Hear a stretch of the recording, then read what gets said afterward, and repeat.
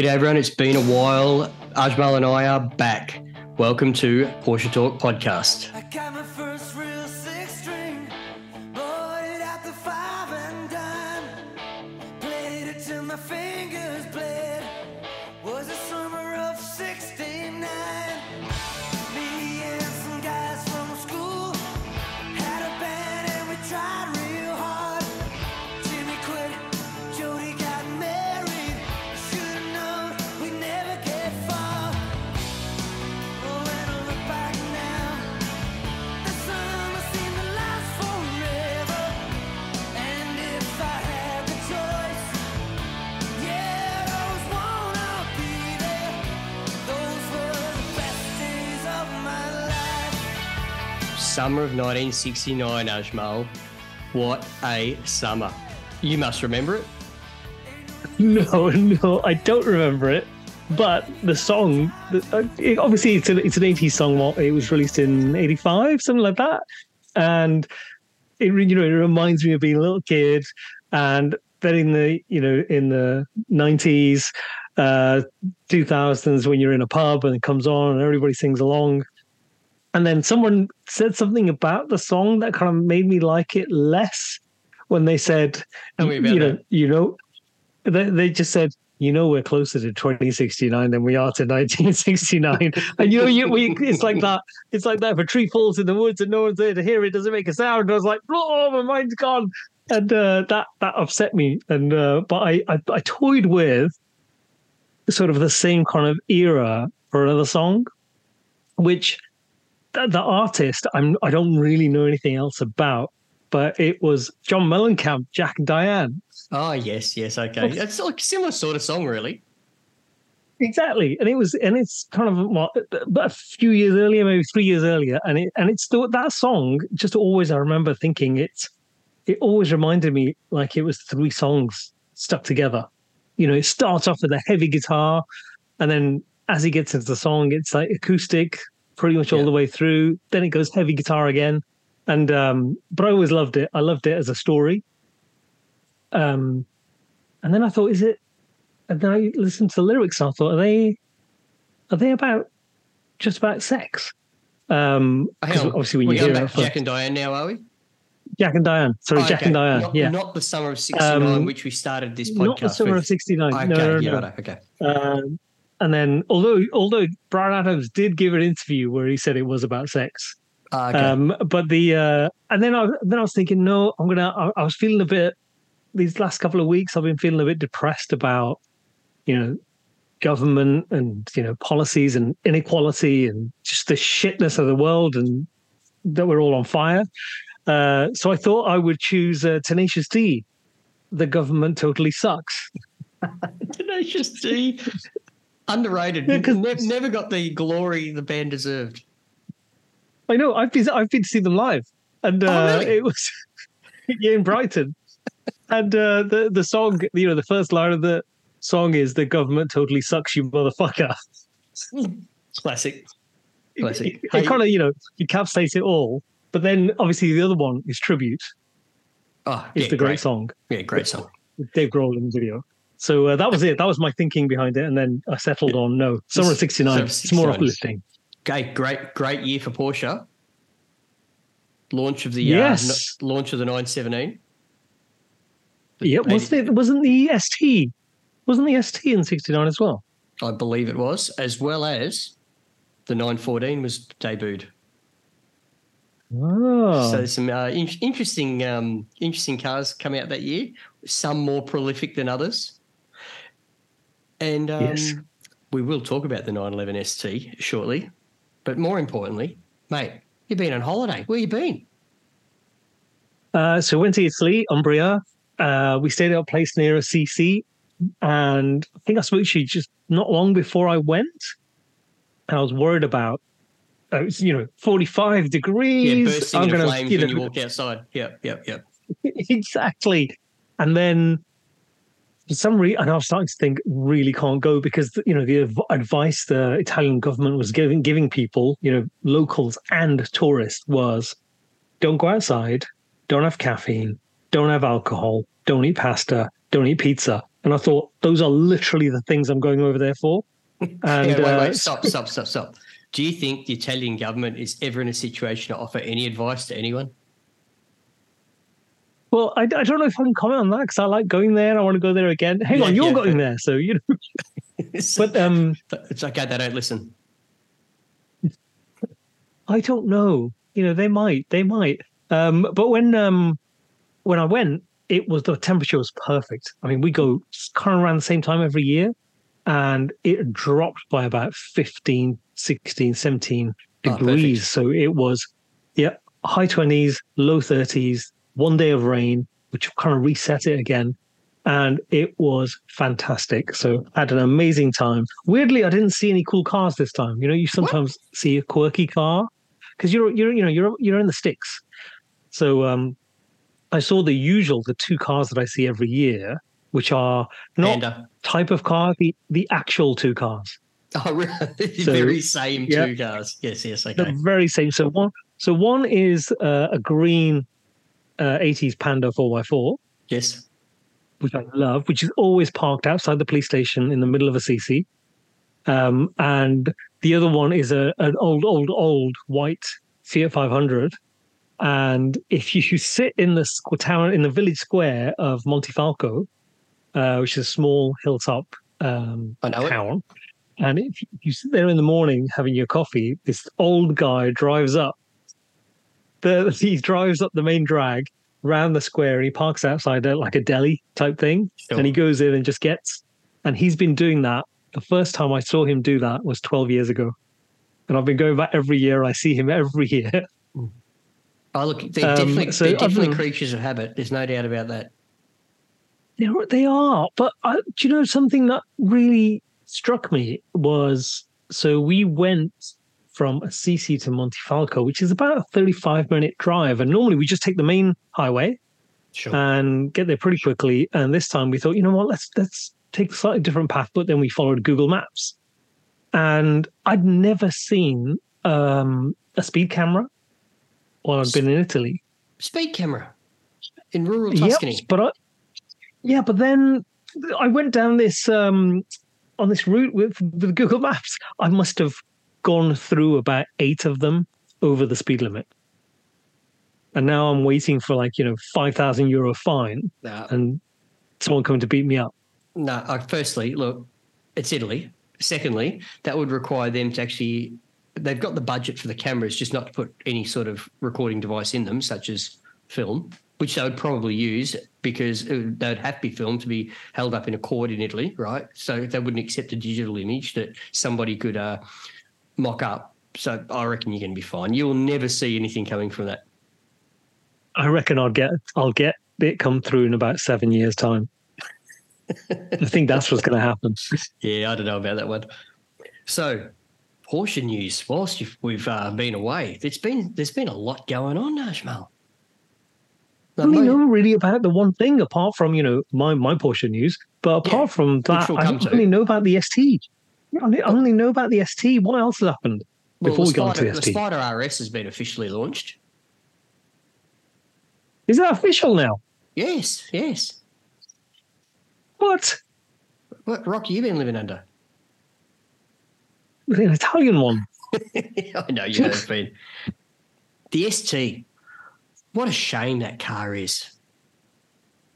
What do you mean? It's like the perfect motor car that none of us will ever get to see, touch, or feel.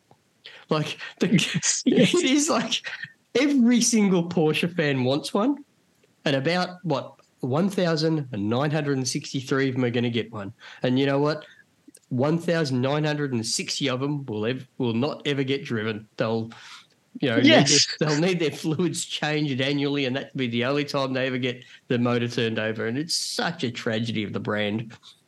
This car genuinely should be $200,000 cheaper in Australia and be made for as many as they can sell. Yep. You mean like the Tesla Model 3? Oh, look, I don't know if I'd use that comparison. However, I would have gone with, say, a Boxster S as a comparison, but I accept your Tesla Model 3 comparison. and then you've got the Spider RS. Mate, what do they put an RS on there for? They should have the RS should actually stand for Rennstrasse, not Rennsport, because it's all set up. Even Andy Pruning has come out and said, this is our first RS for the road. Now, back in the day, RS actually meant homologation special. But in reality, GT3s aren't the homologation car because they go out racing in GT3Rs. That's the GT3 specific model, right? Even the GT3 Cup cars, they're not homologation cars because they're they only race against other cars. So the RS terminology just isn't even that relevant anymore. Like a GT3 RS, that's not going out and getting raced wheel to wheel. The things are gold plated. They're that expensive for a road car. So I just don't get why they're using the moniker. Look, just put it on anything they want now. Like we're about 5 minutes away from the McCann RS coming out. that would be hilarious. That would really be hilarious. It is equally as comical as putting it on a car they've said they're not going to go racing in. Well, I think for me, it's the way the models are coming out, and everybody tells me, look, it always happens that way. It happened with the 991, it happened with the 997, whatever. But for me, it kind of reminds me of, there's a sketch in Family Guy where someone calls into an Italian restaurant and someone says, I want a salad. Like it's a takeout, it's a salad. And the two guys are looking at each other saying, it's salad. What the hell's a salad? And they look at each other and they just look for whatever's on the table. That tomato, give me that, throw that in. Give me that whole lettuce, throw that in. Give me that cucumber, just throw that in. And to me, when you hear Andy Pruniger talk about it, the ST, for example, he talks about, we took the GT3 Touring, we took the engine from the GT3 RS, we took, we threw some stuff away, we added some stuff here, and it looks like they thought, hang on, we've got all of this other stuff, and let's just throw it together.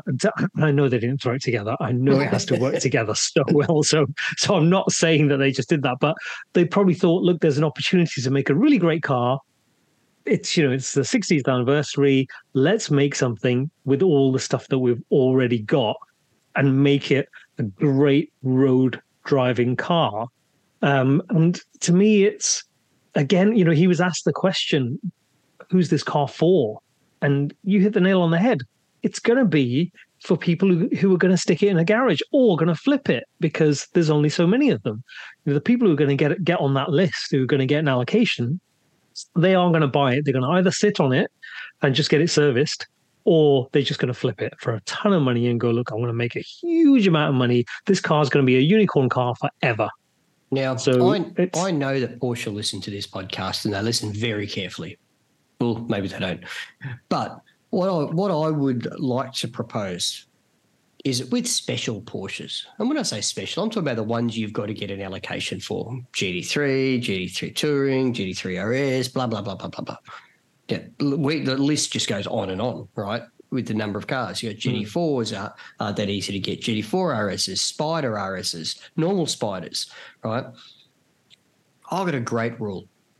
You're going to get one every 10 years. One. As soon as you take an allocation of a car, you've used up that allocation for the next 10 years or the life cycle of that vehicle. Someone else gets one. Then someone else gets one. So because they've got more people wanting the cars. And let's get these cars out there and shared. Like Sport Classic's another great example. Everyone's raving about how great a car the Sport Classic is, right? Really it's just a turbocharged 911 ST, let's face it, except with more comfort. Yeah. Okay, so so as a result, did we need the ST? I don't know, possibly.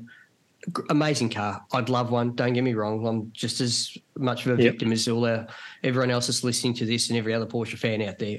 But I think Porsche should just start controlling allocation of vehicles from the factory rather than from the dealer, and you're getting a car.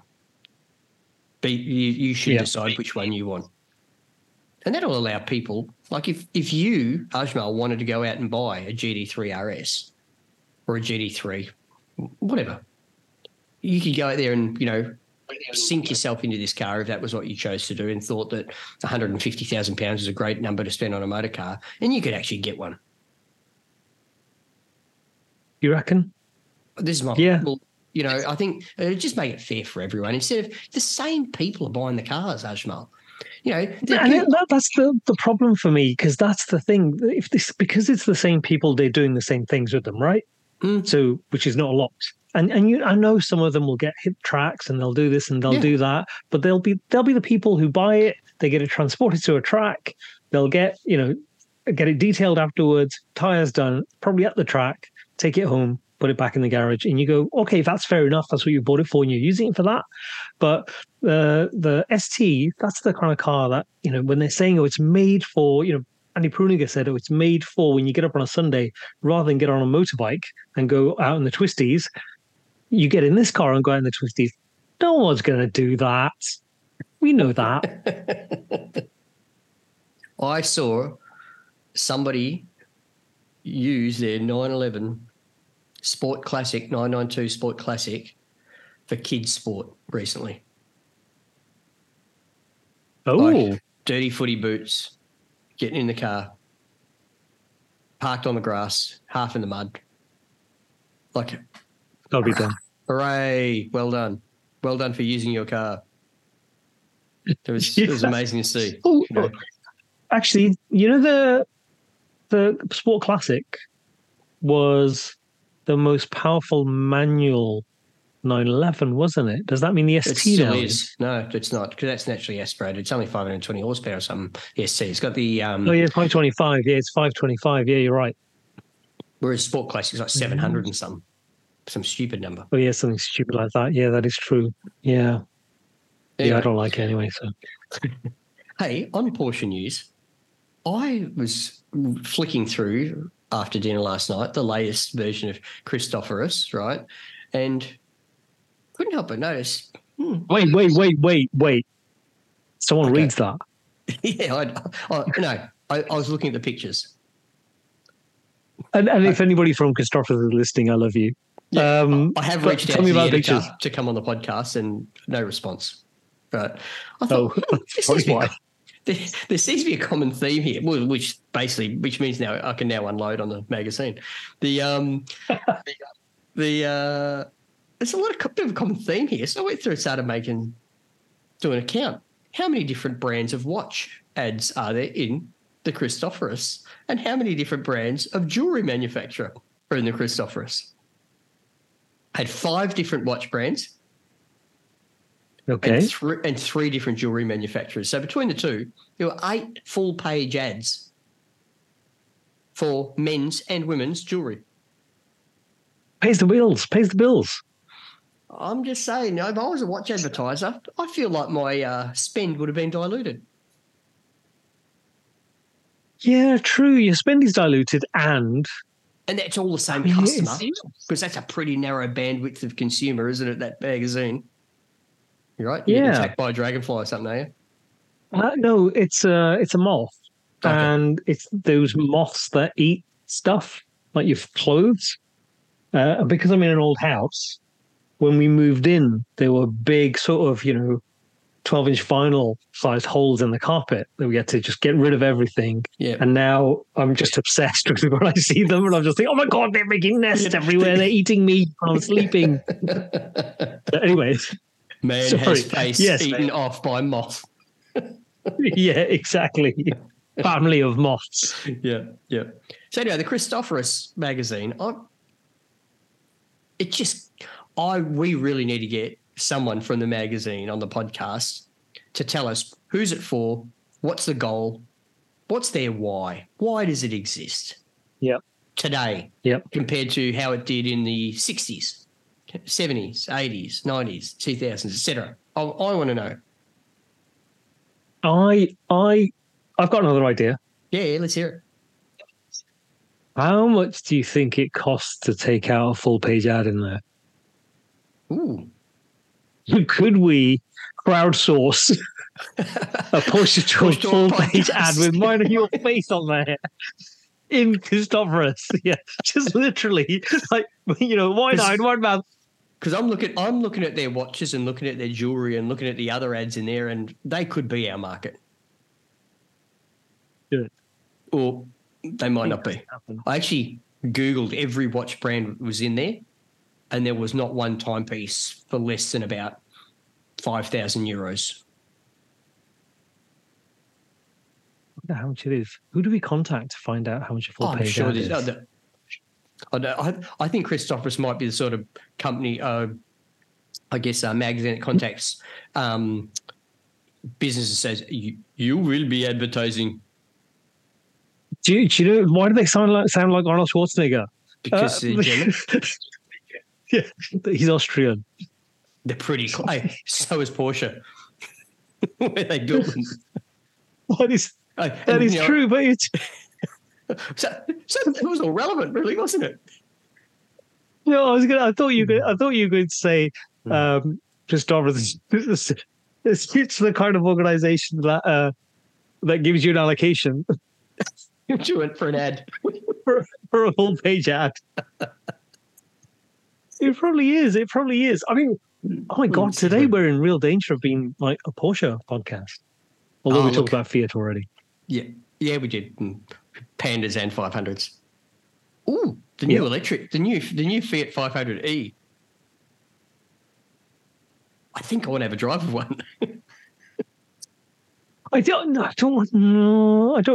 Because the thing is, so I work for a really small company, and they've said, so I get car allowance because I've got to travel. And they've said, but if you want to go buy a car through the company, then obviously you can buy a more expensive car, and we just take away your allowance. Sure. But it means that you're not then out of pocket above the allowance. Mm-hmm. But it has to be an electric car. And I instantly went, well, I don't want one. And everyone was like, what? Why don't you want an electric car? And, I give my usual reasons of, I don't know whether it's, is it clean electricity? What is it really good for the environment? I don't know. So I'm just going to keep driving my old car. And there's everyone's got a bean in their bonnet about how dirty my 911 is. So it's constant debate about why won't you have an electric car? When secretly I found out that the sales director, who is a part owner of the company, drives a bloody BMW M4. Ah, secretly. Yeah, that's why everyone has to have an electric car to make up for him driving the M4 in his head. You know what I mean? Probably. As whilst we started dancing down this path, let's talk exhaust tips. Exhaust tips, yes. So, as you know, one of the pea shooter exhaust tips off my 1998 Carrera 2 996 fell off. It didn't fall off. It took a serious bash as I was coming into the driveway a bit hot. And so I don't know where it fell off. It might have fallen off when I was going to Classics of the Clubhouse, actually. That was a few months ago. But I've been using it. Every day since. And we had a brief conversation about you getting poisoned because you were concerned about the gases coming in your car because it wasn't getting shot out of the back. So that's impaired my cognitive function more than it was already impaired. And but also I told you that I thought the timing chain guides when a car was under load, it's rattling? Just constant making rattling. Yeah, that was the exhaust. So that's good news. That is good news. So I've been driving it around, but I had to drive quite far Friday just gone. So I got back from Italy. It just about fired up because I'd not driven it for weeks and weeks and weeks, as is typical. So I took it to Jack, and I was going to just drop it off, and I'll come back tomorrow. Just change the. I've already got the proper 996 exhaust tips because I bought them when I bought the car. And I just found them on eBay for like £60. They're now hundreds of pounds secondhand. And so I took them there, and he said, "Oh, I'm going to have to take the exhaust off because, sorry, not the exhaust, the bumper, because I can't get the clamp quite right on one side. And he went, don't worry, it only takes a minute. You don't need to leave the car. I'll do it while you're here. So so he puts the one on and it's done. And the other one, he starts doing that and he goes, no, I'm going to have to take the bumper off. And I was like, oh, can't I just leave it? And he went, no, take the bumper off. It takes 5 minutes. He starts taking the bumper off. Every single screw is rusted in. so he has to get the grinder out. Yeah. So he's like, because he's got another car on his lift. So he's doing it on the floor.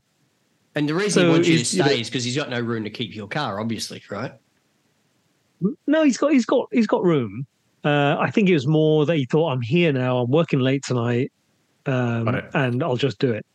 And so he's going to grind everything off, and he's done that. And there's a lot of finagling around, but he's done it, and the car sounds fantastic again. I'd forgotten how good it sounds. And so I came home, and the very next morning I get up and I'm driving to Bristol, which is about 70 miles.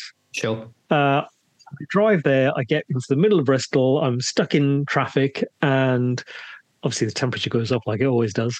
But I park, and as I get out, I'm in the main street in front of this fancy hotel where my meeting is in this hotel. And I slam the door shut, and the heat shield falls off the exhaust. And it's because it's right behind the bumper, it just literally slides straight out. And I've been on the motorway, the highway, for an hour. So I've come in, and I did think, something doesn't sound quite right. But the thing is, directly across the road, there's a bus stop, right, with about 15 people lined up. It's like some sort of skit out of some TV show, isn't it? Like you could not have timed this. I know. And then I go, I have to get under the car to retrieve it, and then I shove it back in. So I shove it back in, but I put a bend in it so it stays up there. Wedged in there? Yeah. Yep. And then because my hands are now disgusting, I've burnt one of my fingers because obviously I've just been driving for so long. And I go into the hotel and I think I'll just go straight to the toilets and wash my hands because I've got all this crap all over my hands. But you saw someone in the foyer that wanted to shake your hands, didn't you? All people stood in the foyer, want to shake my hand. And before I could do anything, they're shaking my hand, and I didn't mention it. I ran to the toilet, washed my hands, come back, deny all knowledge, and then I drove back with that wedge. Shield. It's making it's making an awful noise, and the creak of the suspension is now off the scale. So I've got to book it back in with Jack. It's still sat there with the creaking suspension, wedged in heat shield, and I need to sort that out. But also, I don't know if you saw on my Instagram that it appeared on the Design 911 website. I did see. Someone, like 2 people have messaged me and said your car's on the Design 11 website. And when you read those messages and go, what? And I ignored it. But then someone sent me a link. A third person sent me a link. And I'll look at it and I'll go, wait, that is my car. They've covered up the number plate, but you can see the pea shooters. Yeah. And I know where it is. It's in a field at Boxing Gas in 2021. So I did message them. They didn't respond. They didn't. And they said, "Oh, did you want it removed?" And I went, "No, it's just really funny." Well, what was the why'd they share the photo? An example of cars that need a wash. It was the article. The article was about how they've recently launched a line of body panels to fix rust in 996s. But my car was just there as an example of a fine-looking 996. Right. This is what they should look like. Yeah, which is, and let's face it, from the distance that photo is taken, it is a fine-looking 996. It's pretty grainy. It was pretty grainy. Yeah. Yep. And it was taken from about 40 or 50 meters away with the zoom lens. Yep. And probably an Instagram filter. Yeah. Now, I can't help but notice there's been, while we're talking Instagram, been a lot of reminiscing going on from you, Ajmal, about a certain 912 that hasn't seen the light of day for the whole summer, as I predicted. 10 months, nearly 11 months. I said it earlier year. Did I not? Well, so I really thought my garage would be up. Now, I haven't done an update on Instagram yet, but you know when we talked about giant screws? We had quite a lot of talk about giant screws, right, or big screws. Yes. And that was for the slope in my garden. Sure. And when you look at it, and I thought that's not a huge slope, but the screws ended up, not being an option for various reasons. So we went for, a wall, retaining wall, which is almost built. And, when you look at a slope and you think that's not too much of a gradient, it'll be fine. It'll be like a half a meter. How tall is a retaining wall? 2 meters, 20 centimeters. So that slope turned out to be bigger than you thought. Just a little bit. And so when the builders first starts knocking over, I'm away for a couple of days. I come back and it's like above my head. And I'm saying, what are you doing? Like, it doesn't, that's the top of that wall is the bottom of the garage. What is going on? And he went, but that's how to get it flat. The other end, he said, the garage, that's how high it is. And he's trying to explain to me, look, I've got all these tools. It's not my first rodeo. I've done this before. And then when he's done the whole wall and I'm looking at it and I'm thinking, oh my God. And my wife comes out and she's like, what the fuck? That's going to be a monstrosity at the bottom of the garden. What is going on? Well, I'm trying to say to it, it's fine. Grow some ivy or something over that wall. You won't even notice it. You'll be fine. We'll have to grow something. Definitely not ivy. I'm thinking more wisteria or something. Sure. Yeah. So that's going to happen. So anyway, that's almost done. The building is probably going to go up middle of September. So, I might get like a drive-in by the end of the summer. I think, look, there's a couple of factors I believe you failed to acknowledge or appreciate. One, the car actually doesn't steer properly right now, right? That's first and foremost. No, it doesn't. Yes. There is that. The next one is, I would hazard a guess, it hasn't been started in a little while. In 10 or 11 months, yep. Right. So there is the opportunity that the fuel may not be ideal inside that fuel tank right now. I'll be fine. Oh, good. It'll be fine. Okay. From that fuel stabilizer you put in it last time, I recall. Yep. Well, I have done something though. I've almost done something. Run it empty? I'm about to push the big red button on. Yes. Buying some wheels. For said 912. Right now I feel like you've got the wrong priorities. I know that as the words came out of my mouth, I thought people might think that. But they are Group 4 wheels. Everybody knows Group 4. Yes, lovely. Yeah. And they are steel wheels, 6-inch, soft set. So they're going to fill the arch, but not too much. They are bare aluminium. So it's the slightly shiny. Yeah, so slightly shiny outside edge, but that's going to tarnish. Sure. So they're going to go matte, unless I then have them powder coated to a matte finish. And also, I've spoken to Jonathan Sage, Mr. Group 4 Wheels. Yes. And I am going to bring him kicking and screaming onto the podcast because the man is a legend and nobody hears from him. And he's got so many interesting stories about how the wheels are made, the design, what's made him do it. How does someone go about, hey, I'm going to start a business and start making wheels? It'd be amazing. I had a conversation with him. It was over an hour. That bit there, that interests me a little bit. What interests me more is, how do I start a business making wheels and make money? That's the second part I'm quite curious about. That's the second part. I'm not convinced he's going to have the answer for that. Yeah, okay. Because it hasn't happened yet. I feel like he's been doing this a long time. Yeah. And I feel like he's still questioning himself. Why am I doing this? Oh, look, as an ex-small business owner, I definitely appreciate those questions.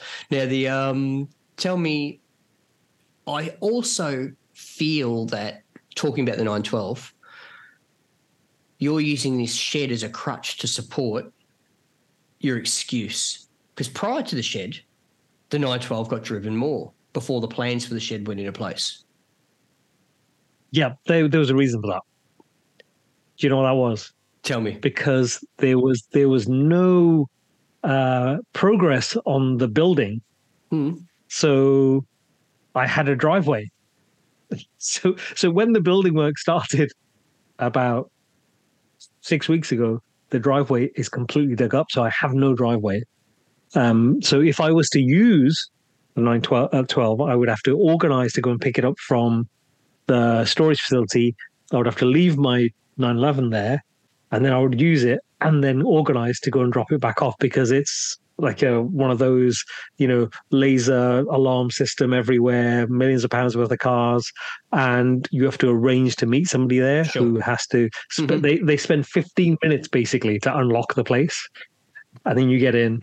And then sometimes they have to maneuver cars around. So I obviously haven't been for a long time, and I can imagine that gradually over that time, my car has gone further and further back into the facility. Look, as long as you're given notice, though, like my car, where I keep my cars, it's exactly the same type of facility, and I just message the owner of the facility and say, look, I'd like to pick up this car or swap these cars over on this date at this time. Is that suitable? Yes or no. Can you do it this time? Sure. And they do all that before I get there. Yeah, see, I need to have a driveway, because otherwise I'd have to leave it. Even if I was parking it for a minute, I'd have to leave it on the high street of the village that I live in. Sure. So and you feel better about doing that in the 996 than the 912, obviously. Obviously, yeah. Okay. Yep. So the 996 obviously doesn't ever live indoors, and it's just parked outside my house, which is on the high street. You would never know from its condition. Yeah, exactly. So it's very carefully maintained, the condition is, although a new issue has arisen, because if I have to park it across the street, there's these huge trees that I park it under, and the tree sap, there's obviously a wasp's nest nearby. So I go back and there's like 50 wasps on it, and I have to time getting in the car quickly when the door is clear. Yeah. So a wasp doesn't come in, and that's it. It's all over. And sting your face 100 times. Yeah, got it. Exactly, and I have to do it in a way that I don't agitate them. Got it. So I have to wait. Well, now your exhaust tips are fixed, you're less likely to agitate them, because that would have agitated them. The fact that you had one broken pea shooter. Yep. Like it agitated. Yeah, they were else. upset about that, actually. Yeah. Yep. I've got some Porsche ownership news. Oh yeah. I reckon I went a month, maybe 5 weeks of not driving GT4. What? That. See, that car is an everyday car. That car is there to be enjoyed on the track, on the road, going to the local shop, which is just a 4-hour round trip for you, and it's there in your garage. Hey, give me a chance. Ready? Wait. I'm trying to sound like Ajmal now. Wait. Right. Go on, tell me. I just had work travel that just things backed onto this, then backed onto that, and then I got home, and then we went away for a weekend, and it was just one of those 4 weeks or 5 weeks combined and I didn't need to leave the house. Do I sound a lot like Ajmal right now? And it just didn't happen. Right, the car just ended up not getting used for the better part of a month. Anyway, I get back in it. Ooh, this car's good. This car's a lot of fun. So it actually had a lot of value in not driving it, because it renewed my enthusiasm for how good that car is. See, I do that.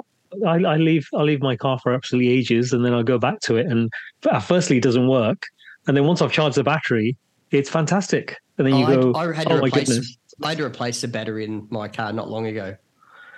Not from lack of use, just from age. Because alarmingly, that car's coming up to 8 years old. 8, is it? Yeah, it's a 2016. I thought it was. Oh, why did I think it was 2018? No, 16 is when those cars came out. Oh, wow. That's But, that's quite a good while for a battery to last then. oh, look, I don't know if it's the original battery or not. But Oh, okay. I pose a question to you and the listeners because I'd love some feedback. Do you think? Oh, look, it seems fairly evident that GT4s, whether 981s or 718s, I think they look like they change hands more often than 911s. Ownership seems to be a short stint for a lot of people rather than long-term in GT4s for whatever reason. I'm wondering if that is a case of it's a car that's attracted new people to the brand and it hasn't met their expectations, or they came to the GT4 because it was the latest exciting thing and now they've gone out and bought the next exciting thing, like an M2 or something, I don't know, whatever the next exciting thing was after that for them. Or if it's the fact it's not a 911 for those owners.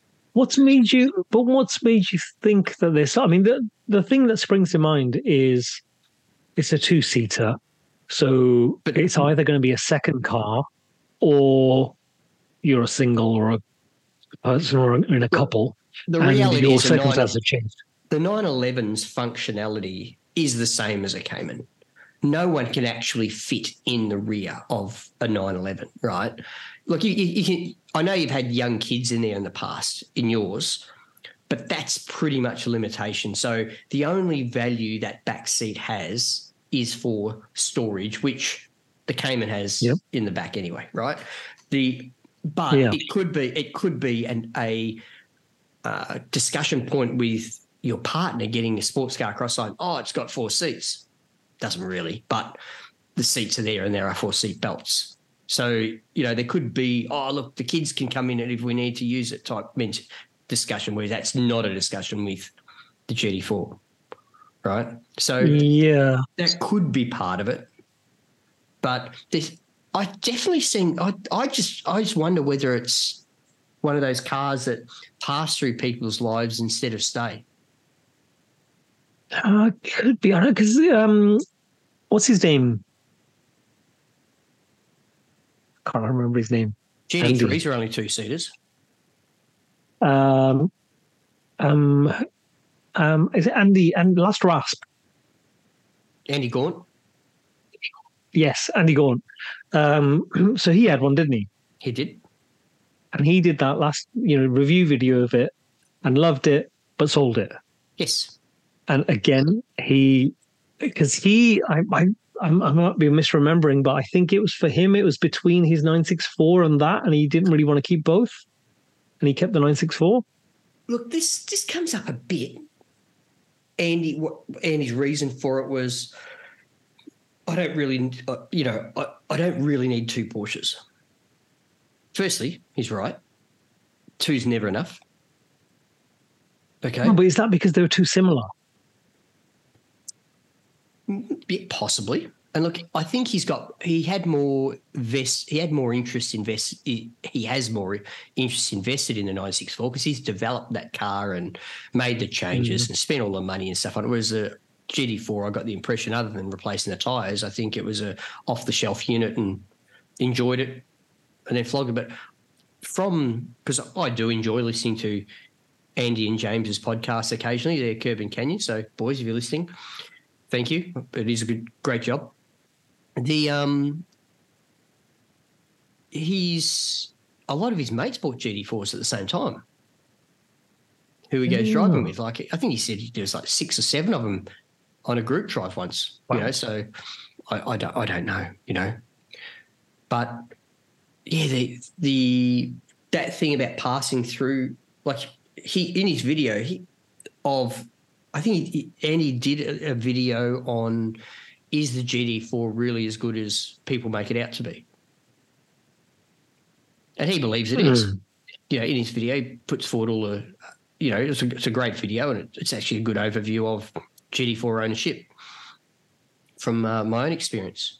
I don't know. I'm curious. I'd love to hear from the listeners, about this conundrum that goes with the car. You listen to someone like Matt Farah, he's a big rap on the box to the Cayman platform purely because it's a normal sized car, and the roads aren't getting any bigger, but the cars are. Yeah, true. Well, I think with the you're right. 911. If you talk in terms of practicality, you're right, because my daughter is 8 now, and I've not been able to. If she sits behind me, I've not been able to drive. I've not been able to sit in a good position since she was 6, because basically she's got legs. Yes. My 4-year-old, if she sits behind me and she's in a car seat, I could probably just about sit comfortably, but then I would still have to move the seat to let her out because she can't just climb over when I fold the seat forward. So you're right. That can't happen. The ideal time is when there's no other adult with me and it's just the two of them. Yep. And my 8-year-old is tall enough to not have a seat and she sits on the front and the little one sits behind her. But you're right. There's nothing else. I mean, I've had once an adult sat in the back and it was horrific. I might as well have been, hugging the steering wheel. But I don't know. I mean, you're right. Maybe the thing going against it is the fact that it's not a 911 and people have got into it thinking, I'll have that instead. And then I've gone, actually, I don't want that. I don't know. I recently drove a 992 again. And it's just too big, Ajma. That's true. I agree. I've not driven one, but just looking at it, it is a park next to one. Look, combined with the fact I'm a little person, right? It's just that sweet spot of disappointment for me. Like, amazing motor car. Don't get me wrong. By every metric, it's that amazing balance of a great GT style car that you could sit in all day, drive all day, and on top of that, it is dynamic when you want to start playing, right? So great motor car. They've done a fantastic job of it. But it's just a monster. It is a big car. Like, fitting it in a parking spot. You're so conscious. Where's the corners? Everything's it's so far away. Like, it's a Cadillac compared to it's Cayman. huge. And look, the Cayman's not a small car either. Like, in the scheme of sports cars, but because it's the same. It's almost exactly the same size as your 996, except the back wheels are at the back of the car instead of in the middle of the car because the engine's in there. Yeah. So,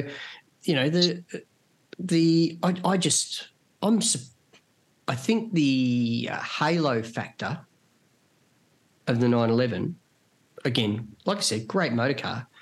I suspect that halo is going to lose some of its shine if they make the next generation bigger again.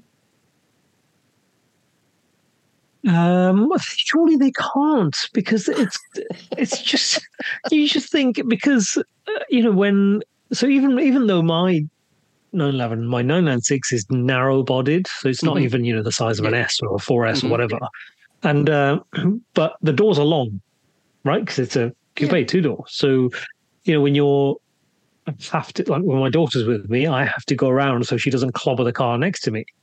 And it's a bit of a squeeze in most car parking spaces. And even when, we had a Golf Mark 7.5, and that, you thought that's sort of currently quite an average, bordering on small-sized hatchback. Sure. But then, on holiday, we had a Hyundai, or as they say, is it Hyundai that people say in America? Hyundai. And that was an i30. Yep. So it's supposed to be, Golf car, normal kind of size car, but massive. Awesome. Everywhere you go, you can't fit it into a car parking space. And also, you're in these ancient towns. Yeah, that's Italy. Right. So let's have some perspective here, right? It is actually, those i30s, they are the size of a Golf. A modern Golf, right? Yeah, and you're going down, because and everywhere you go, there's a parking. If there's a car park, you want to park underground. Obviously, you don't want to leave it in the baking sun. And then you go downstairs and you go, I'm not going to get between those pillars and that parked car. So it's constant backwards and forwards, and you see lots of cars looking really cool down there. Like there's an Alpha Spider, and there's a Fiat 500, and there's a Fiat 600, and all of those looking really cool. And then you pull up in this kind of and to be fair, like the i30, that at that age, the quality of them is actually quite good. They're not really plasticky, and they'll probably last forever. But sometimes there's just stuff that's just doesn't need to be on the screen, for example, because it's got sort of. I'm going to digress here, but it's got the gauges on the side, which are proper needle, fuel and temperature and stuff like that on the side. But it's got a screen in the middle, and stuff comes up. So when you turn the wipers on, a thing comes up telling you that you've turned the wipers on, and then you turn the lights on, a little thing comes up saying you've turned the. I don't need to know that. I just need the screen to light up. It's stuff that you're not looking at, and you just think, I don't need that information, and it's information overload that I don't like. I would like. But it's too big. I'd like to comment on the screens of Hyundais and Kias and Japanese cars in general, as a generalization, right? They're just a bit too gamey.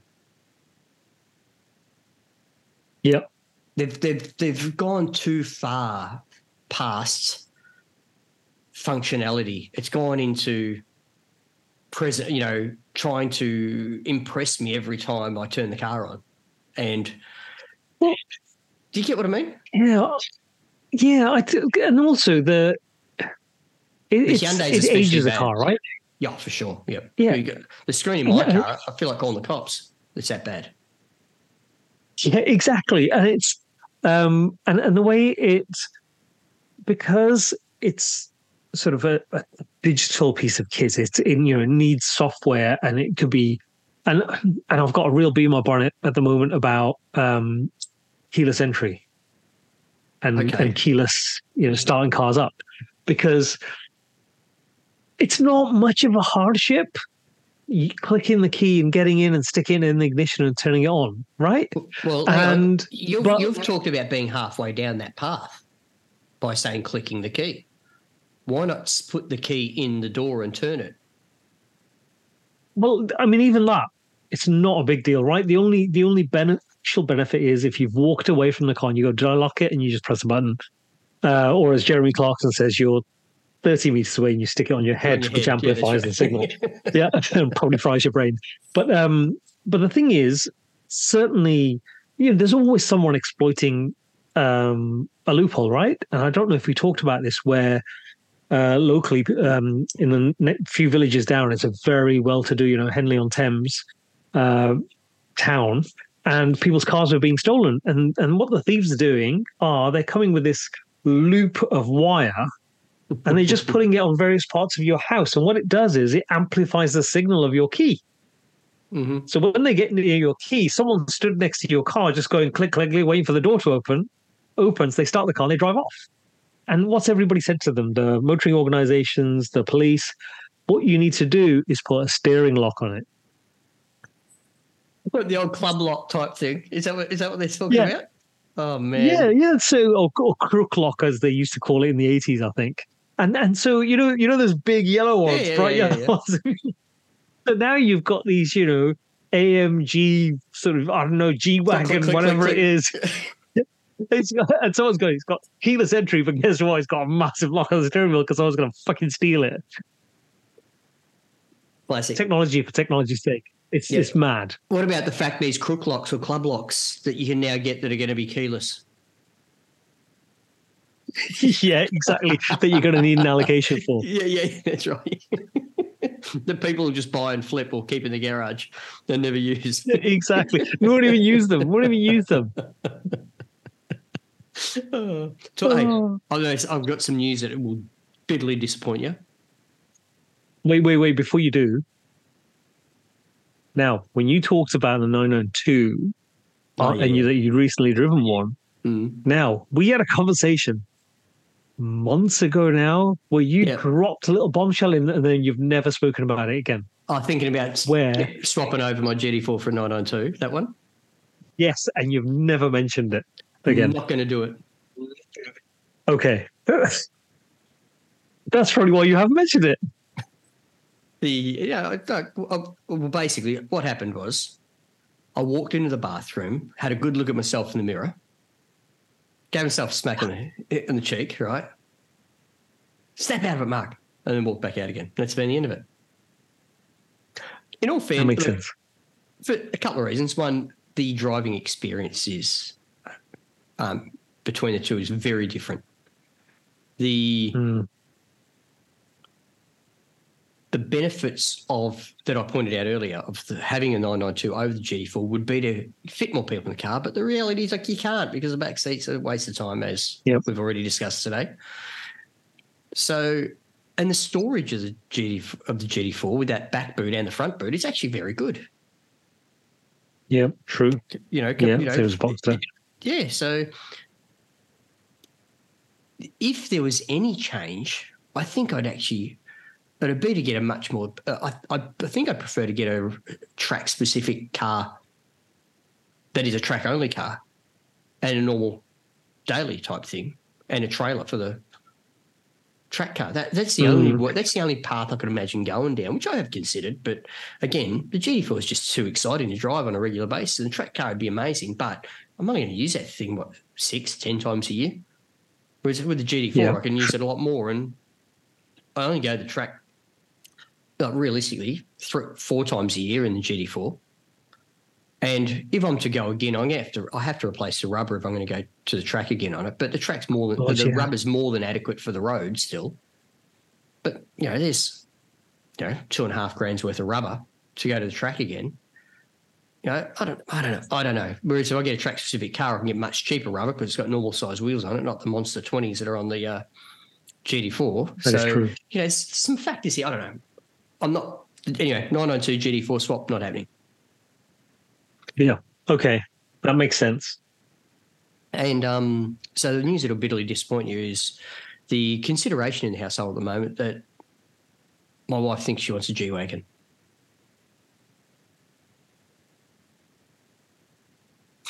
For listeners that can't see what's going on right now, Ajmal's holding his head, looking down in complete disgust. It's excellent.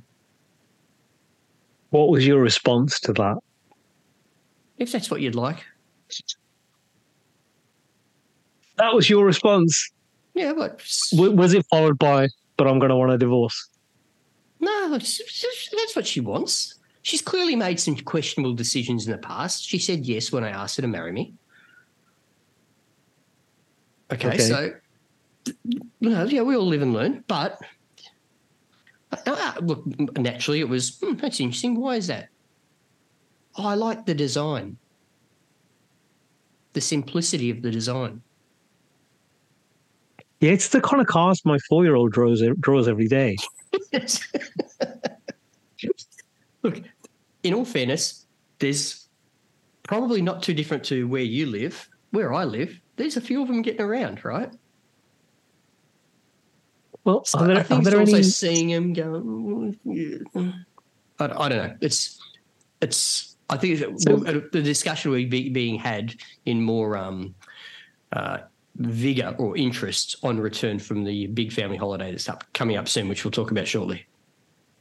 Well, for me, it's I think. Okay, so when you think about a base G-Wagon and you go, well, okay, I'm going to go off-roading. It's like having a Land Rover Defender or something like that, which obviously you're not going to do. And also it's very flat probably where you are. But also, the thing about the G-Wagon is it's when people have a sporty one and you go, it's a fucking it's a fucking sporty brick. A Volvo Estate R from the 90s is cooler. That's a cool car. But still a sporty brick. Yeah. A sporty brick. With alarming torque steer. Alarming torque steer. But also, you could get a fuckload of stuff in it, a load of people in it, and it will go on forever. And it won't cost the earth. And it's fast. But in the sporty, it's just, you make an off-roader sporty and you make it less an off-roader. And it means you can't really go off-road and it's really expensive to buy. It's really expensive to run, and it just looks ridiculous. It's just stupid, and it just says that you're stupid.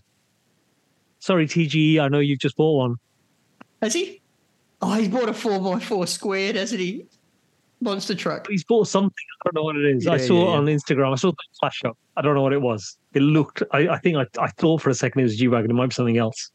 It is a G-Wagon. Look, all your arguments are valid. However, how does it go at your house when you try to bring logic into arguments? Hang on, wait. By the way, selective logic. Because you try to use the same sort of break down that logic when you're thinking it's a good idea to build a shed just so you can put your 912 in there so you can fix steering.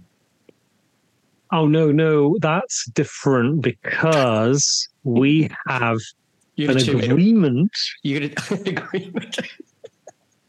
Because what happened was we lived in a house, which is about 200 meters from here, that had a garage, right? And my 912 used to live in that garage. And then my wife said, we're going to move house.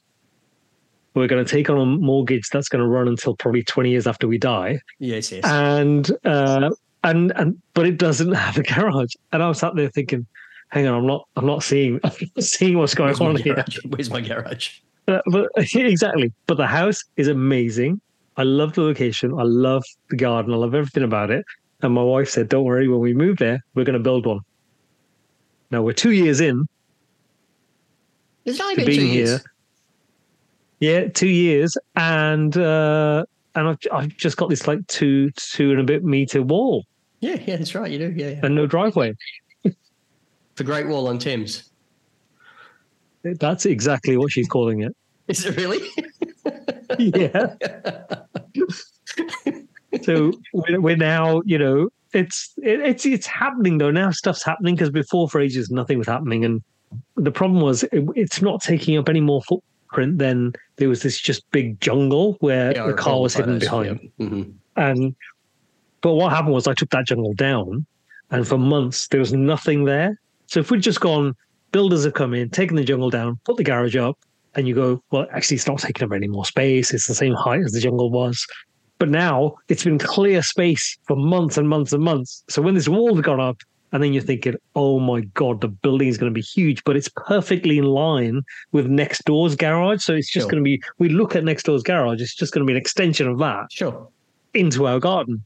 So it's going to feel overwhelming, but it's going to get done. And the logic is sound. But anyway, the point I was making was there is no logic here, Ajmal. As soon as you said G-Wagon, I knew there was no logic. There's no logic, right? And deep down, I think they're a bit funny. For the very example you gave of my 4-year-old draws them.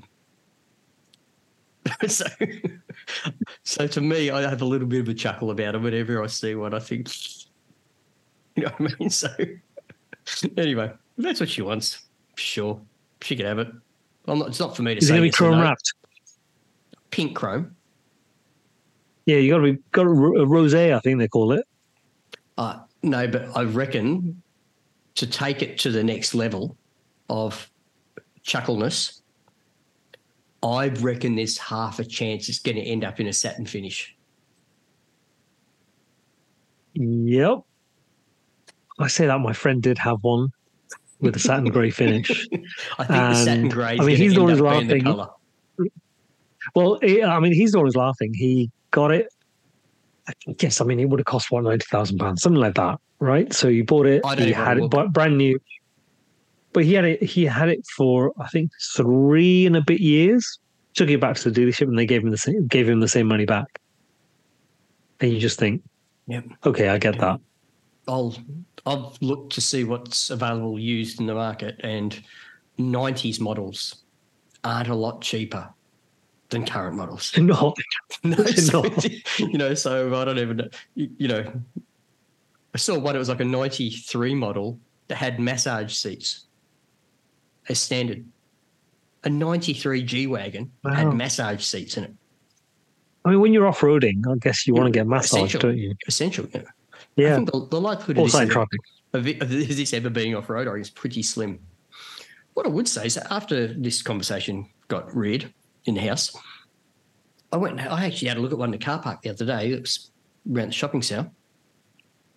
They're not as wide as most SUVs. They're actually quite narrow.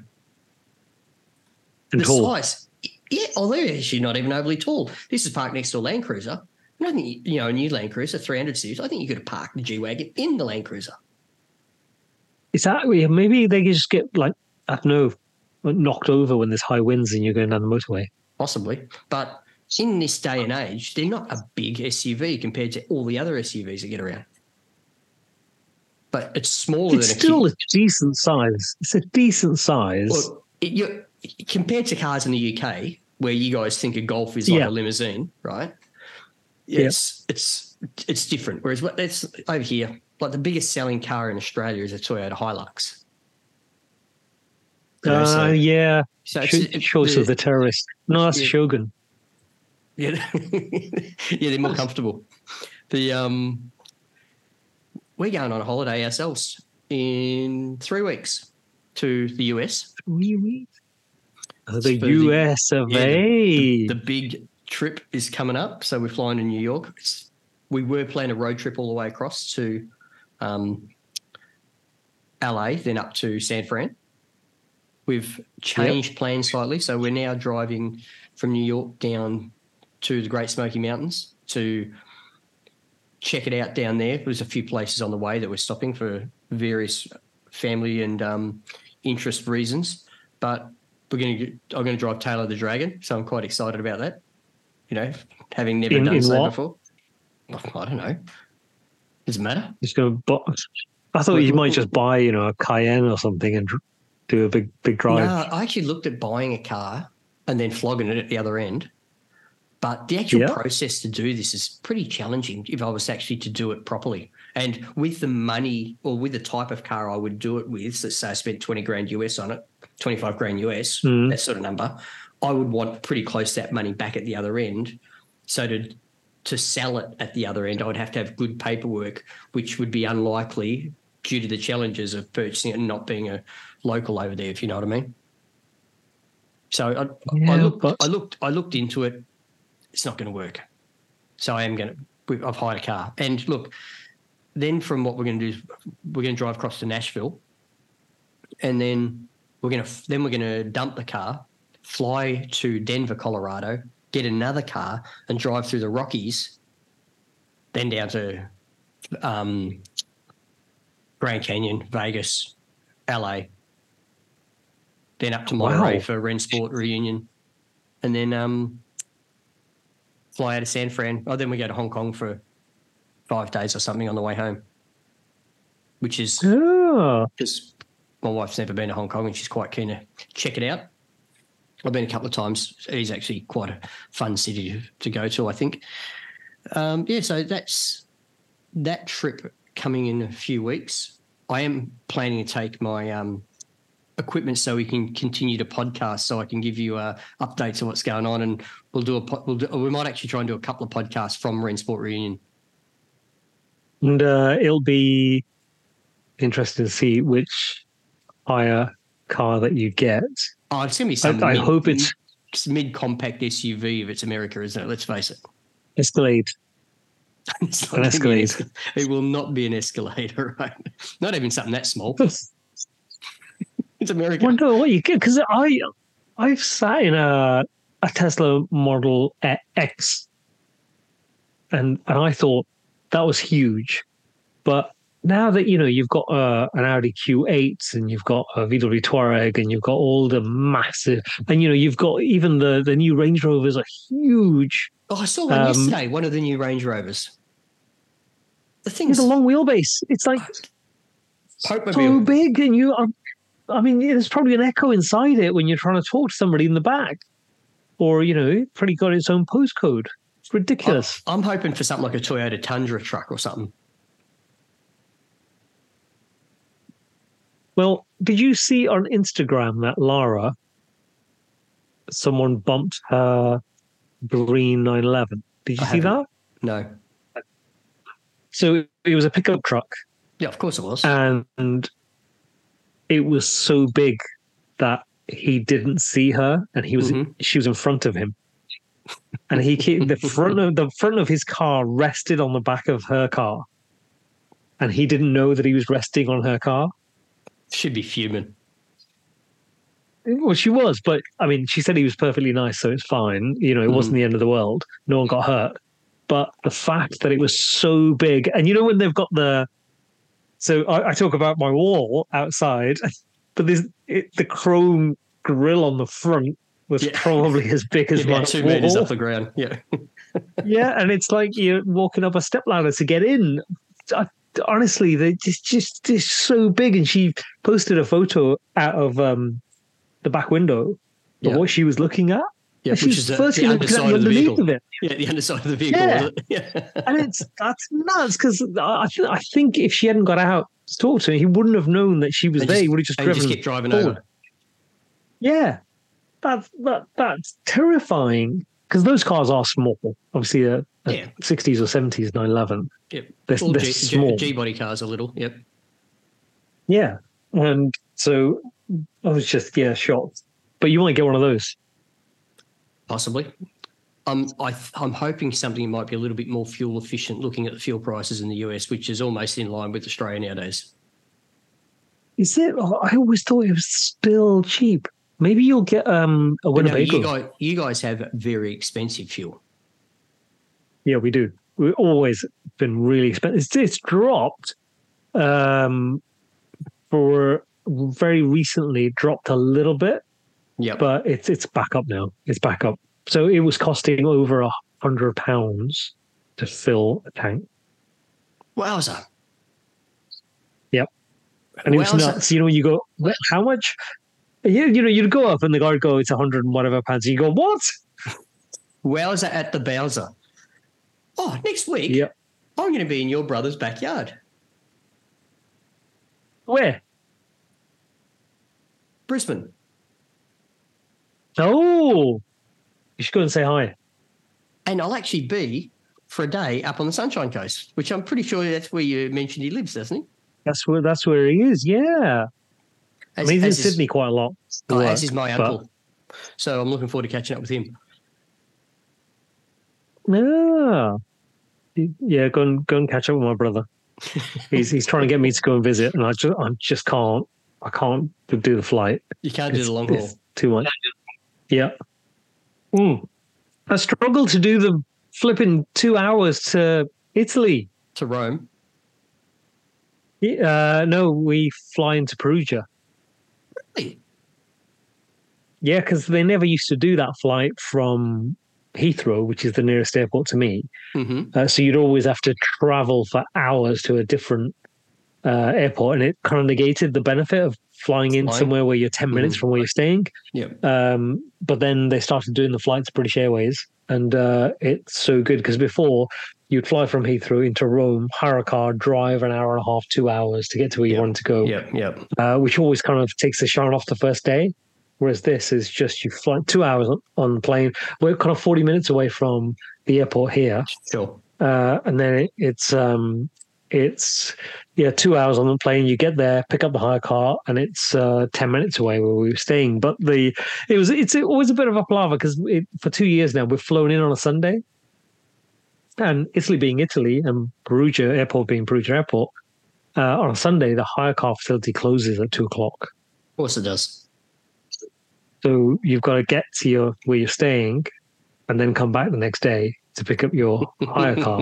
And also on this end, when we got to, it was an early-ish flight. No, we flew to Newcastle because we went there for a couple of days before we went away. Sure. And it was an early flight. We never normally get an early flight, but we got to the airport with like an hour to spare because it was a local flight. Yep. You literally go in through security and you're on the plane. But we had sort of the concierge parking. So you go as close as possible. Someone comes and takes your car away, parks it, and then brings it back. But there was no one there to pick up the car.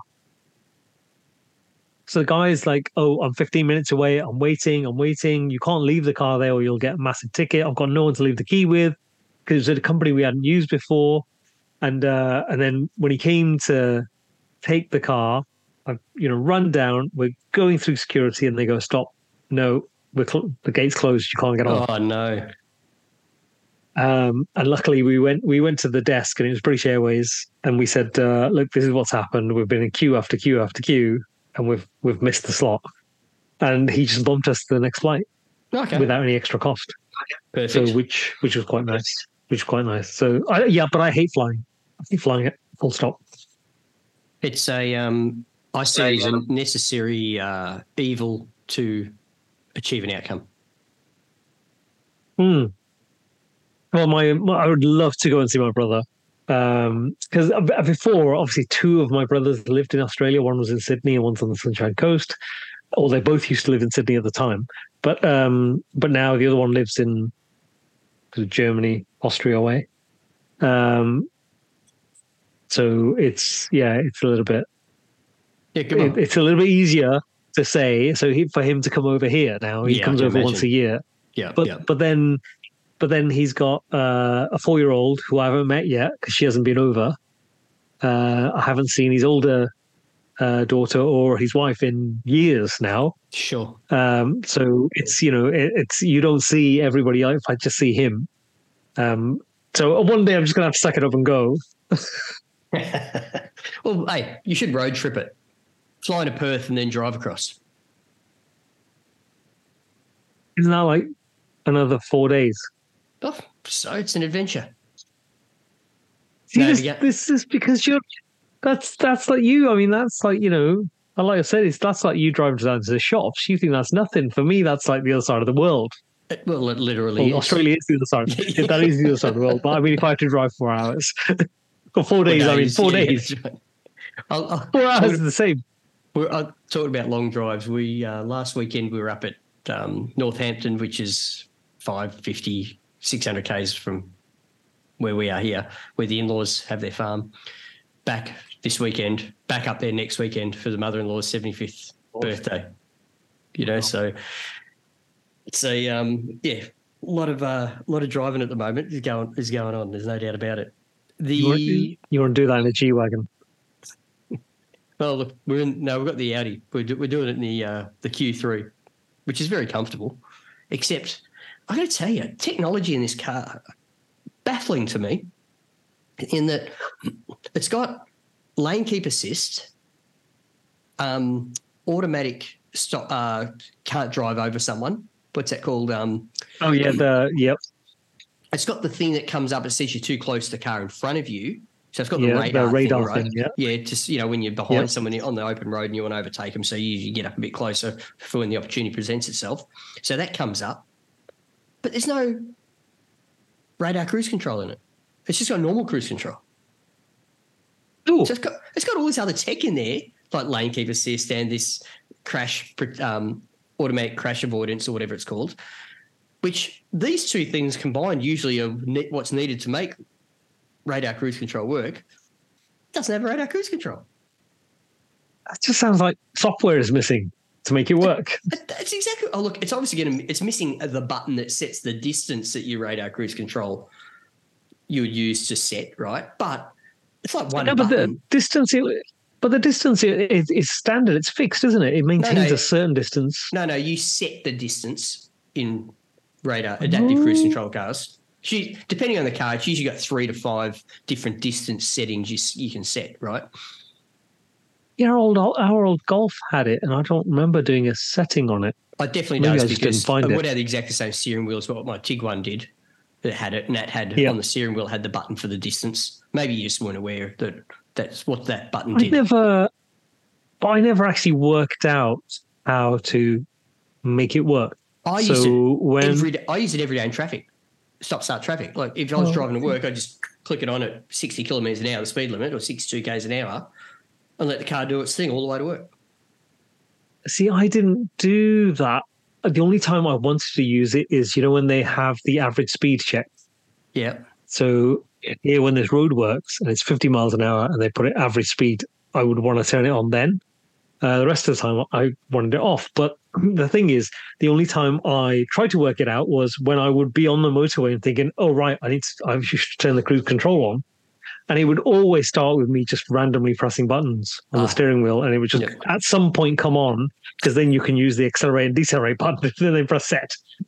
The same thing happened when we were in Italy. Just start pressing. There's so many buttons on the steering wheel. Just start pressing buttons. And also, Peugeots.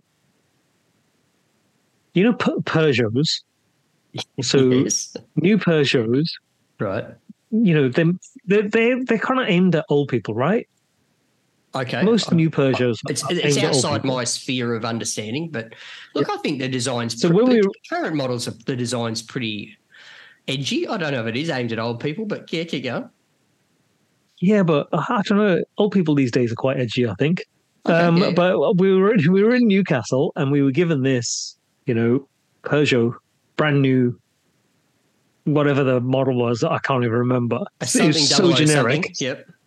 Yeah, and so we get in and we're driving. It's completely gutless, so it doesn't have any performance. But you don't really care because you're just going short distances and you just want it to be efficient and safe and reliable. But why the fuck does it need paddles? What? It's got flipping gear paddles. It's this like bog standard generic automatic thing. Make it look sporty. Someone make it look sporty. It's just why would you, if it's got no performance? So why would you want the paddles? Just make the noise sound different from the revs changing, but no difference in performance. That's what was happening, wasn't it? You had to play with them, didn't you? Though you couldn't help yourself. I didn't know. I didn't. I don't think I drove it. I think my wife just drove it. And I remember just looking across and going, well, why the hell has that got paddles? It's just pointless. It's like having a mobility scooter with paddles on it. What's the point? Anyway, back to the Q3 for a second. I might do some research to find out whether an adaptive cruise control is just a switch that can be switched on at service or something. You know what I mean? You probably need some, hack into it. But if it's got keyless, someone's going to steal it. I know that's a thing in the UK, but that hasn't really been a thing here. But now we've said it, it's going to happen. Possibly. I know it's only that, obviously people buy certain RFID safes and stuff to keep their keys in the house. I've been hearing about that going on in the UK. Yeah, that people are having to do that because most of the time they come in, they throw their key down. Yeah, and these people walk around, and it is. Well, they've on the news they've just shown it with these coat hangers. This cable, it's a ring. Yeah, and they just go around the side of the house until the car unlocks and someone just gets in and drives off. Yeah, and it's nuts. You just think, wow. Well, there's no chance of that happening to my 356. Yeah, there's no chance that happening to my 912. Although I should fix the door lock. It doesn't lock. I've never been able to lock the door on the 356. Yeah, mine, I can't lock it. So if I do lock it and it locks, I won't be able to open it. You'll be climbing in out the window, Starsky and Hutch style. Yeah, exactly. Let's call it because I've got to go to work. I've got to go to bed. Yes. Hence that other side of the world discussion we're having earlier. Yes. Yes. Thanks, everyone, for listening. It's been, and listening to our crapping on as usual. Let's not leave it so long this time, Ajmal, and actually catch up sometime in the coming week again. So maybe we might have a guest coming up soon. Let's do it. Yes. Make it so. Okay, I will. Thanks, everyone, for listening. Ajmal, have a great week. Listeners, hope you're enjoying this podcast from behind the wheel. Thanks for listening to Porsche Talk Podcast.